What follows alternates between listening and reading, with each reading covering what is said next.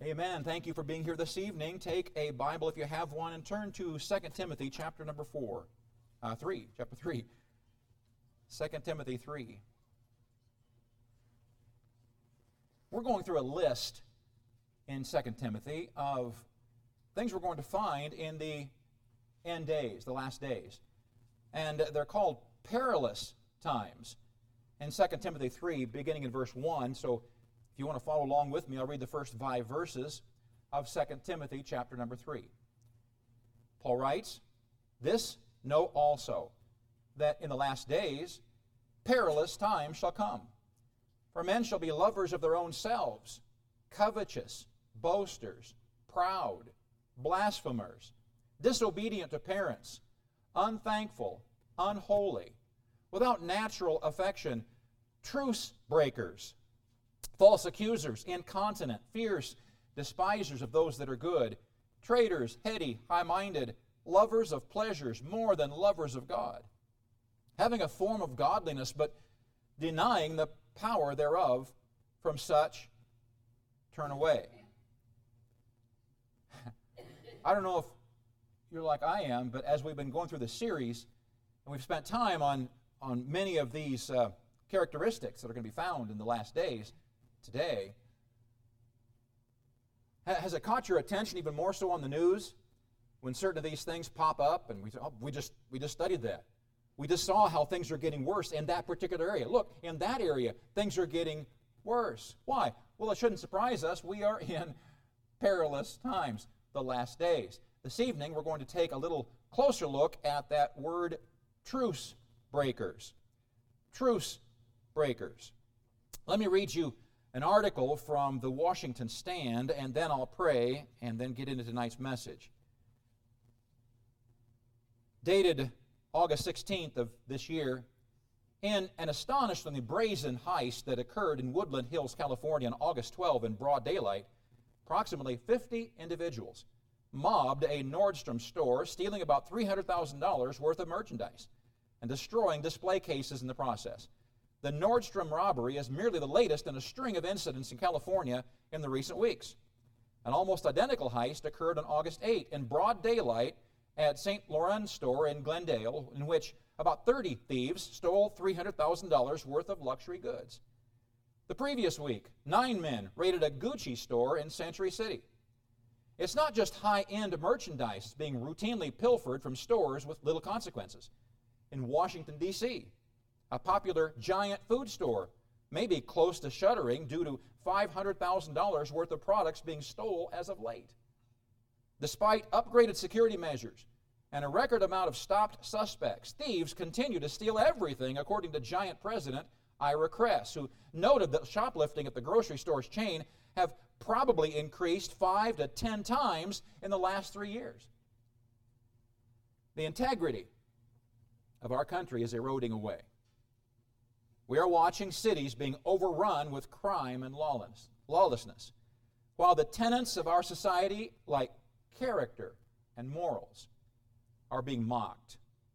The once typical mode of business, that of a man's word and a handshake, has been replaced with multiple layers of legalese buried behind a battery of attorneys.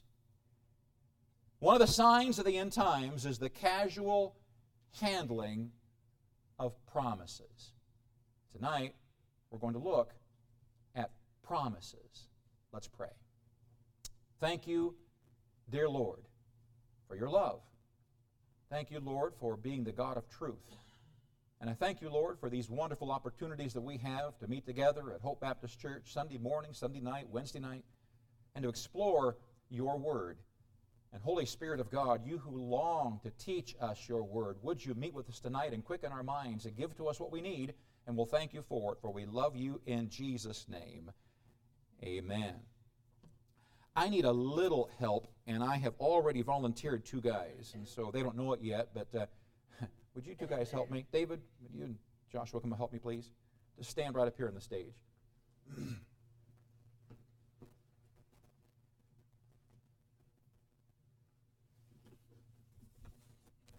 I need some help. So, let's see. David, would you stand right there? Just stand right there. Right there, Joshua. Very good. Okay, this evening we are going to take a look at the concept found in John 14:6. In John 14:6, it says, Jesus said, I am the way, the truth, and the life. I am the way, the truth, and the life. So Jesus says, I don't just give truth, but I am truth. I am truth. There's no untruth in Jesus. He's the source of all of our truth. And this evening, I wanted just to get kind of a mental picture of this. This evening, just for illustration's sake, this is not Jesus here, okay? This is man. This is mankind right here. You're mankind for me, okay? And for this evening, this is Jesus right here. All right, notice there is no untruth in Jesus. None at all. Now, symbolizing untruth, a lie. Good. Hold on here. There we go. This is a lie. Now, there's no lies over here, right? But the Bible says, interestingly enough, in Psalms, that out of the womb we come speaking lies. So, bless your heart, when you came out of the womb, you were already guilty of lies. Hold these. All right? He's already a liar. He did nothing more than come out of the womb. And the Bible says he's a liar. Did you know that? Check it up. In Psalms, it says, out of the womb speaking lies. Any of you mamas know this is true. Little old baby comes out, and they cry, and they cry, and they cry. You check them, there's nothing wrong. What's the deal? They just lied to you. So right away, mankind is a liar. He comes out of the womb, a liar. Any lies over here? No. He's lieless because he's truth. Over here, sorry fella, you're a liar. Now, he's got time to redeem himself and rectify, so he becomes a toddler. Does he get better as a toddler? All of a sudden, he stops lying because he's spiritually mature, right? Well, no, he learns how to do it even better. Now he's getting to be a first-class liar. He knows how to lie, but he gets chastened for it. You ever get disciplined for lying or for not telling the truth? I did. Okay, all right. So about now, he's starting to find out that you can't lie and get by with it all the time. And so, did that stop you? Just because you found out that you couldn't do it, that stop you? So you've never told a lie again, right? Okay, I did. Even though I found out there's consequences, I still told some lies. And so now I'm getting into school, and guess what? Now I've got even more. I'm really getting this lying thing down. Are you doing okay? I'm getting this lying thing down. I go to school and the teachers ask me, did you do your reading? And you know what he says? But did he do it? Now look at this. Look at the difference. What we have here is a first-class liar. You know what we have over here? The truth. Jesus is the truth. And if at any point you get to where you can't handle those, tough. Okay? He gets into junior high, and we all know what happens in junior high. In junior high, it gets even worse. And then in senior high, it gets even worse. It's incredible. But come here. Do you know what? He gets saved. And he gets all, hold your hand out. You're going to give them all to your brother. Take them from the bottom. They're all yours. When he got saved, he's free. He's free. Why? Because Jesus took all of his sin upon him. He was a liar. Jesus took all of his sin upon him. You okay? Okay. Now he is free. Hallelujah. He's free. He's free from the sin. As God sees him, he's free. But now I want to ask you a question right before I have these put these down. Mankind. Remember the lies? Now, is he going to be the first guy you're going to go talk to get a loan? And you're going to sit to this guy who you know is past because he's had all these liars. He's had all these lies. Are you going to trust him with your life? Probably not. Why? Because the heart is deceitful and desperately wicked. Who could know it? The Bible says. So we know, even though he's been redeemed by the blood of the Lamb, he's still not what Jesus was. And thank you so much. Let me take these from you, like that. Put them right down here, like that. And thank these guys for their incredible help. Thank you, guys. You can go down and be seated. Bless his heart. Thought we were going to lose him there for a moment. But that's the deal. You see, when we are under the burden, when we're under the burden of sin, of lies, boy, it can really take us out. But what else it does is it causes us not to be trustworthy. People don't trust us. And the only place we can go to really find that kind of trust is with Jesus, because He is the truth. Now, with that in mind, I want us to look this evening at our message describing truce breakers. Well, here's a definition. A truce breaker puts no value on agreements. No value. Oh, they make agreements, but they have no value there. This describes someone who gives no value to promises. They shy from them, not wanting to commit. And they break them easily once they're bound to them. They adamantly refuse to work with others. A truce breaker pictures someone who adamantly refuses to come to terms with the conciliatory approaches of an opponent, says one of the commentators. They just will not work with others. When another person is coming to try to work with them, they refuse to work with them. It's their way or the highway, you see. Truce breakers, in 2 Timothy 3:3, describes people who will not try to agree. They are unyielding and irreconcilable and must have their own way, says Warren Wiersbe. I worked with a Christian school in Illinois, and so in the registration process, when kids would come to the beginning of the year, they have to register. The parents have to register the kids. One year we had a little difficult parent, and the dad brought the kids in on registration day, but he refused to sign any papers because the papers are all basically contracts saying, I, the parent, promise to do this, I promise to make payments on time, I promise to make sure that I'll watch over my kids and all the different things. He refused. Won't do it. Refused to sign anything that would bind him in any way. Well, I'm sorry, sir, your kids cannot come to school if you don't sign the agreement. And so he called his wife and says, they won't let our kids in. You could hear the conversation back. She had to come over, and he made her sign the papers to get in. Why? Well, in today's society, he's a truce breaker, according to the biblical definition. No value to agreements, an adamant refusal to work with others, and it's their way or the highway. Now, it's interesting because this is not a new topic. Way back in the law of Moses, in Numbers chapter 30 and verse 2, if a man vow a vow unto the Lord or swear an oath to bind his soul with a bond, he shall not break his word. He shall do according to all that proceedeth out of his mouth. In other words, men under the law of Moses were bound by their promises no matter what. So if I made a promise to you, under the law, I was bound to keep that, or I broke his law, the law of Moses. But interestingly, in Numbers 30, verse 3, if a woman also vow a vow unto the Lord, and bind herself by a bond, being in her father's house in her youth, and her father hear her vow and her bond wherewith she hath bound her soul, and her father shall hold his peace at her, then all her vows shall stand. And every bond wherewith she hath bound her soul shall stand. But if her father disallow her in the day that he heareth it, not any of her vows or of her bonds wherewith she hath bound her soul shall stand, and the Lord shall forgive her, because her father disallowed her. In other words, a man, when he makes a promise, must keep that promise, no matter what.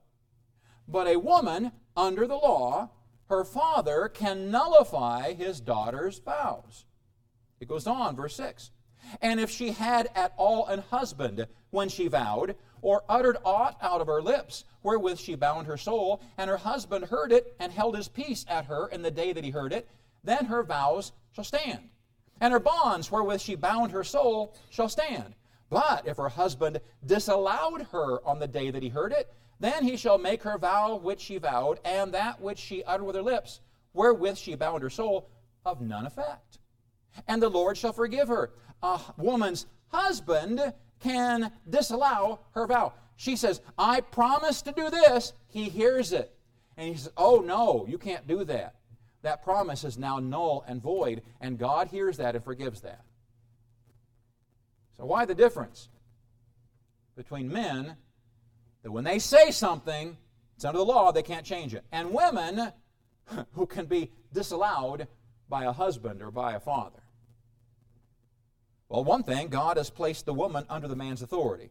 In Genesis 3:16, unto the woman he said, I will greatly multiply thy sorrow and thy conception. In sorrow thou shalt bring forth children, and thy desire shall be to thy husband, and he shall rule over thee. So in God's order, God has placed the woman under the man, and so God holds the man accountable for everything he says, and God holds the man accountable for what the woman says, and he can disallow the vows. Interestingly, in verse number 9, but every vow of a widow and of her that is divorced, wherewith they have bound their souls, shall stand against her. So the widow, if she makes a vow, a promise, it shall stand. But it goes on. And if she vowed in her husband's house, or bound her soul by a bond with an oath, in other words, while her husband was still living, if she made a vow, and her husband hear it, and held his peace at her, and disallowed her not, then all her vows shall stand, and every bond wherewith she bound her soul shall stand. But if her husband hath utterly made them void on the day he heard them, then whatsoever proceeded out of her lips concerning her vows, or concerning the bond of her soul, shall not stand. Her husband hath made them void, and the Lord shall forgive her. Every vow and every binding oath to afflict the soul, her husband may establish it, or her husband may make it void. A widow's promises are in stone, unless her husband reversed the oath before he died. You say, why take so much talking about the Old Testament here on a Sunday night to all these believers? We're no longer under the law of Moses. Exactly right, we're not. Hallelujah. Hallelujah. We don't have to do all those crazy, seemingly crazy things. Sorry, Lord. All those things that are under the law, we don't have to do all those things. The Jews. But what we see here is how God felt about making promises. How God felt about making a promise. There are some very famous promise breakers in the Bible. When entering the Promised Land, one of the local people saw how God was mightily blessing Israel over the cities around them. They, the Gibeonites, came up with a plan to keep them also from being destroyed. They dressed up as if they had been traveling for days and came to Joshua and his people. They explained how they had been traveling and desired to make a covenant with them, so they passed through. There would be no fighting between them, and Joshua and his men, without asking counsel from God, signed the covenant, an agreement. Some 400 years later, after that covenant of peace was signed, Saul, the king over Israel, the first king, broke the covenant and sought to kill the Gibeonites. Because of the breach of that covenant or promise, God brought a judgment upon Israel. Is God concerned about promises? Well, in 2 Samuel 21:1, then there was a famine in the days of David 3 years. A 3-year famine, year after year. And David inquired of the Lord, and the Lord answered, it is for Saul and for his bloody house, because he slew the Gibeonites. Because Saul broke the promise. 400 years earlier, God brought a 3-year famine on Israel. And the king called the Gibeonites and said unto them, now the Gibeonites were not of the children of Israel, but of the remnant of the Amorites. And the children of Israel had sworn unto them, and Saul sought to slay them in his zeal to the children of Israel and Judah. Wherefore David said to the Gibeonites, what shall I do for you, and wherewith shall I make atonement, that ye may bless the inheritance of the Lord? God was so concerned about Israel keeping their word that when Saul broke it, he brought a 3-year famine on the land. Famous promise breakers. Remember a man named Zedekiah? Zedekiah in the Old Testament. Zedekiah was the Babylonian appointee over Judah. He agreed to remain subordinate to Babylon in exchange for taking the throne. Yes, we will continue to pay all your dues, all your fees. We'll keep paying them. Exorbitant taxes that he had to pay. We'll pay those. As long as you're going to make me king, I'll stay in submission to you. Well, Zedekiah eventually became dissatisfied with that agreement and broke the agreement. He stopped sending taxes to Babylon.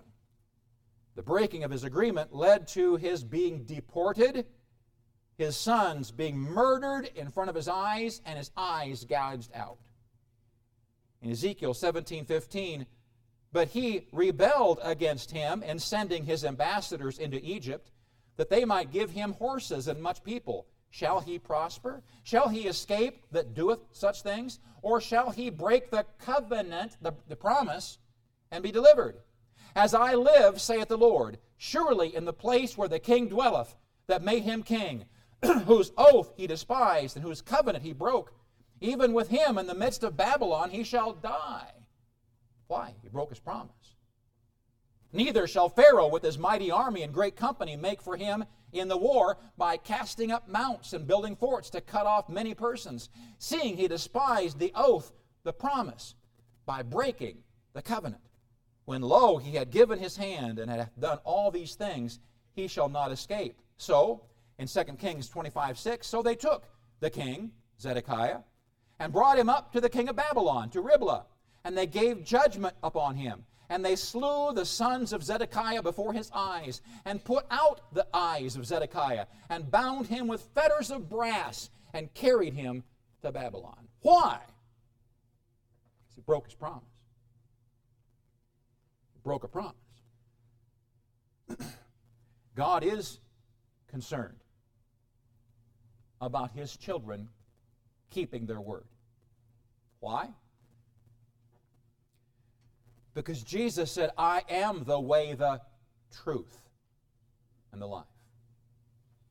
In our flesh, in our humanity, we are weighed down with lies. We're so untrustworthy. But in Christ, we're free. In Christ, there are no lies. We're to honor our commitments. In Deuteronomy 23:21, when thou shalt vow a vow unto the Lord thy God, thou shalt not slack to pay it. For the Lord thy God will surely require it of thee, and it would be sin in thee. But if thou shalt forbear to vow, it shall be no sin in thee. So if you're going to make a vow, keep it. If you're not going to make a vow, that's fine. In other words, you don't have to make a promise. But if you're going to make a promise, keep it, he said. But if thou shalt forbear to vow, it shall be no sin. That which is gone out of thy lips, thou shalt keep and perform, even a freewill offering, according as thou hast vowed unto the Lord thy God, which thou hast promised with thy mouth. A few principles from this. First of all, be prompt in paying your obligations. You ever notice that when you go to buy something on time, you have to sign papers? I'm going to sign. If you take your credit card out, put your credit card down for something, they ask you to sign it, right? Typically, sign it. And even if they don't ask you to sign in that transaction, you signed getting the credit card. So your oath is attached to that credit card. Be diligent to timely honor your promises. Be prompt in paying your obligations. Businesses are dependent upon you paying your bill to them on time. Of course. Businesses need people to pay them so they can pay their creditors. They have put out money to cover what you bought from them and need money to pay their bills. When you're late, it causes them to be late. They begin to lose credit, and guess what? It costs you more. In the long run, we pay more because of late payments. I don't like paying more, do you? I don't like going to the store every time you go to the store and the prices are higher. Why are the prices so high? Lots and lots of reasons. One of the reasons is because people don't pay their bills on time. You, according to this passage, were not forced to enter into a promise. In other words, you didn't have to take and purchase that on time. You didn't have to do that. Before you made the purchase, you had the opportunity to consider whether or not you could afford it. If you charged it on credit, you needed to be sure your future income could support it. You could have delayed the purchase, but now, because you committed to it, you must pay for it. Third principle is careless words can bind you. Psalm 116, verse 18, I will pay my vows unto the Lord now in the presence of all his people. Jonah 2:9, but I will sacrifice unto thee with the voice of thanksgiving. I will pay that which I have vowed. Salvation is of the Lord. Psalm 50 and verse 14, offer unto God thanksgiving and pay thy vows unto the Most High. Through the years, I had the privilege of speaking with various businessmen. There were numbers of businessmen in the church there. I became really surprised in conversations with some of the frustrations those Christian businessmen went through. A couple of them in particular told me, one of them said, we're getting close to no longer doing business with Christians. I said, what? He said, Christians don't pay their bills. He said, it's incredible, but the people of the world, I can pretty well count on them, but it's the Christians that try to not pay. Or they're always wanting to undercut. They're always trying to make a deal with me, so I don't pay as much. Second businessman said, that's it. No longer am I going to allow them to charge anything. Why? Well, they don't pay their debts. Okay. I'm thinking, you said Buddhists, right? You didn't say Christians. I said, no, I'm talking Christians. I'm talking Christians in our own church, he said. I honestly had a hard time believing him. But after a while, and started seeing some of the offenses, I come to find out that Christians somehow think because they're saved and because their sins are washed away that they don't have to keep their obligations. And that is a vile offense to God. Be careful when making promises. Solomon in Ecclesiastes 5:4-5 writes, when thou vowest a vow unto God, defer not to pay it. For he hath no pleasure in fools. Pay that which thou hast vowed. Better it is that thou shouldst not vow than that thou shouldst vow and not pay. So number one, payment of a promise is non-debatable. When you make a promise you're going to pay, then there's no debating. You don't come later and say, oh, listen, I know I made that promise before, but things are a little tight right now. Sorry, there's no debate. God called those who failed to pay their bills on time fools.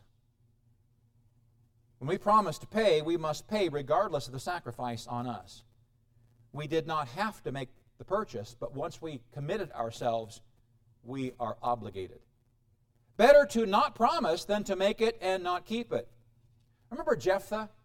The Old Testament. Remember Jephthah? He made a vow when in distress. Under the law, he was bound to keep the law. He was the man. And the oath that comes out of his mouth, he is obliged to keep. In Judges 11:30, and Jephthah vowed a vow unto the Lord, and said, if thou shalt withal fail deliver the children of Ammon into mine hands, then it shall be that whatsoever cometh forth of the doors of my house to meet me, when I return in peace from the children of Ammon, shall surely be the Lord's, and I will offer it up for a burnt offering. And of course, we know he was undoubtedly expecting some animal to come running out to him and greet him. It was his only daughter that came running out to him.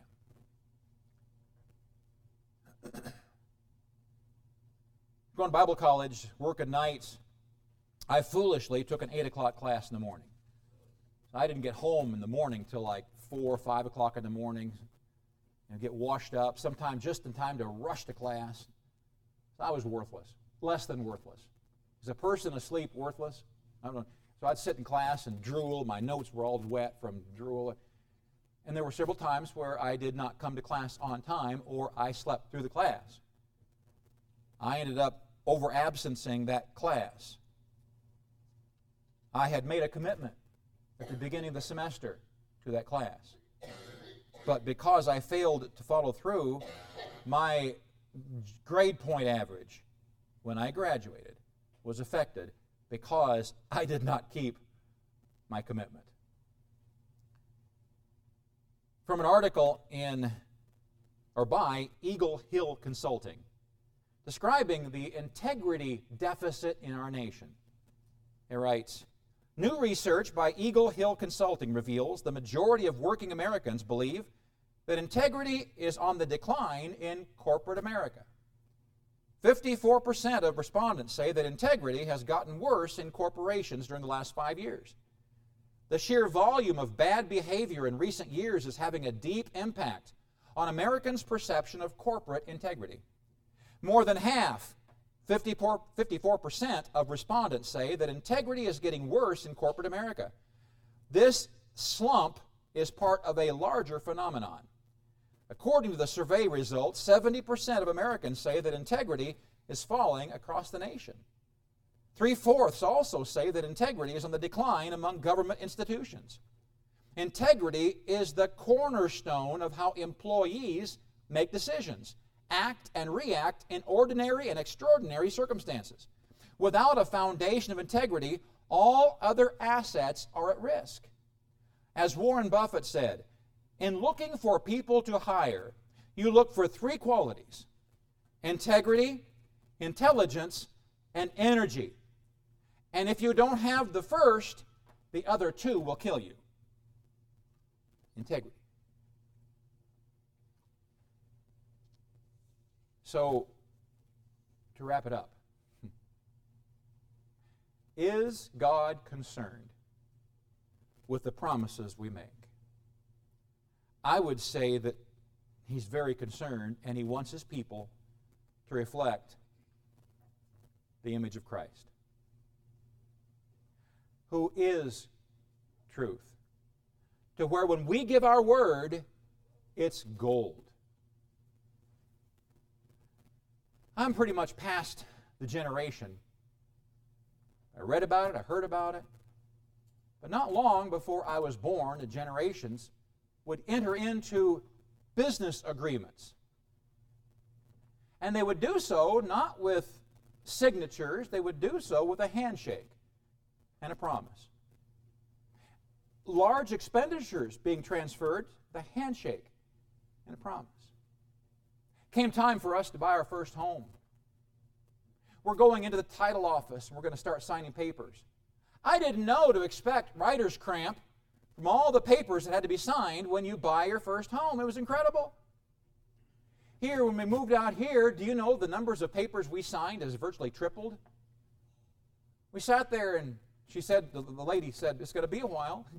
I didn't know it was going to take 3 days sitting there signing paper after paper after paper after paper after paper. I didn't take time to read them all. I just trusted them. Because if I would have read them all, it would have been 3 weeks. Signing paper, sign after sign. My wife and I were just signing. Why all the signing? Why am I signing all these papers? Because our society has learned they cannot trust a person's word. Our word is now, as a society, valueless. Remember all the books over here? All the lies? That's why we can't trust society. So what are you and I supposed to do? We're supposed to be in Christ. We're supposed to be in Christ in truth. And everything that we say, no matter how much it costs us, no matter what the sacrifice, we're going to keep our word. Number 1, be diligent to timely honor your promises. And then number 2, simply be careful when making promises. Don't make promises idly. Think them through before you make them. We don't use the word much in our vernacular, but he says in the end times, there will be perilous times. There's going to be truce breakers out there. Let it never be said of you. Let's pray. Thank you, dear Lord, for John 14:6. Thank you, Lord, that you are the way, the truth, and the life. Thank you, Lord, for taking upon yourself all of our lies. Lord, there is a lake which will be burning with fire and brimstone for all liars. Thank you so much for your saving grace and from redeeming us from that lake. But Lord, as we live our lives, may we reflect your truth. And may we be careful about the words that we speak. Thank you, Lord, for this time, for this reminder. And we'll thank you for it, for we love you in Jesus' name. Amen. I feel like I've beat up on you a little bit tonight, and that wasn't the purpose. I'm preaching to the choir, honestly. All those people who needed it aren't here tonight. So just so you know, I appreciate you being here tonight. Join me in standing, would you please? David and Joshua, thank you for being victims tonight. I appreciate that. You're a big help. And if there's any physical ramifications for carrying so much weight, let me know. We'll take care of the doctor bill. Let's pray.